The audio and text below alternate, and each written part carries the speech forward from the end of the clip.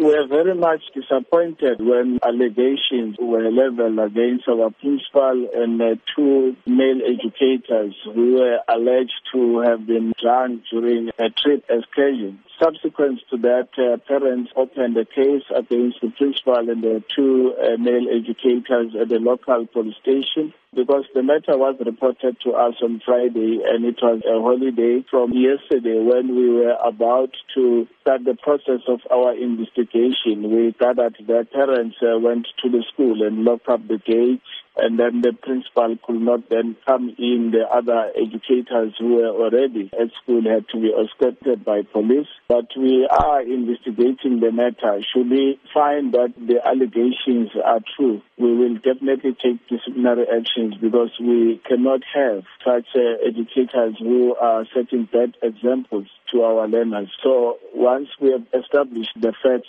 we'll then be able then to come up with a way forward. But we want to emphasize that if this is true, definitely we are going to take disciplinary actions. What support is being offered to the children at the school? Our psychologists are also involved in terms of them getting the statements from the learners, because for now we are not dealing with the fact, but we are dealing with allegations. The second inspector is also dealing with the matter. How concerning is this incident? We are very much disappointed because this is one of our best run schools in terms of results. We've always been making an example of the leadership and management of that school, referring to it when addressing even workshops and other schools to then say they must go to that school to observe some of the best practices.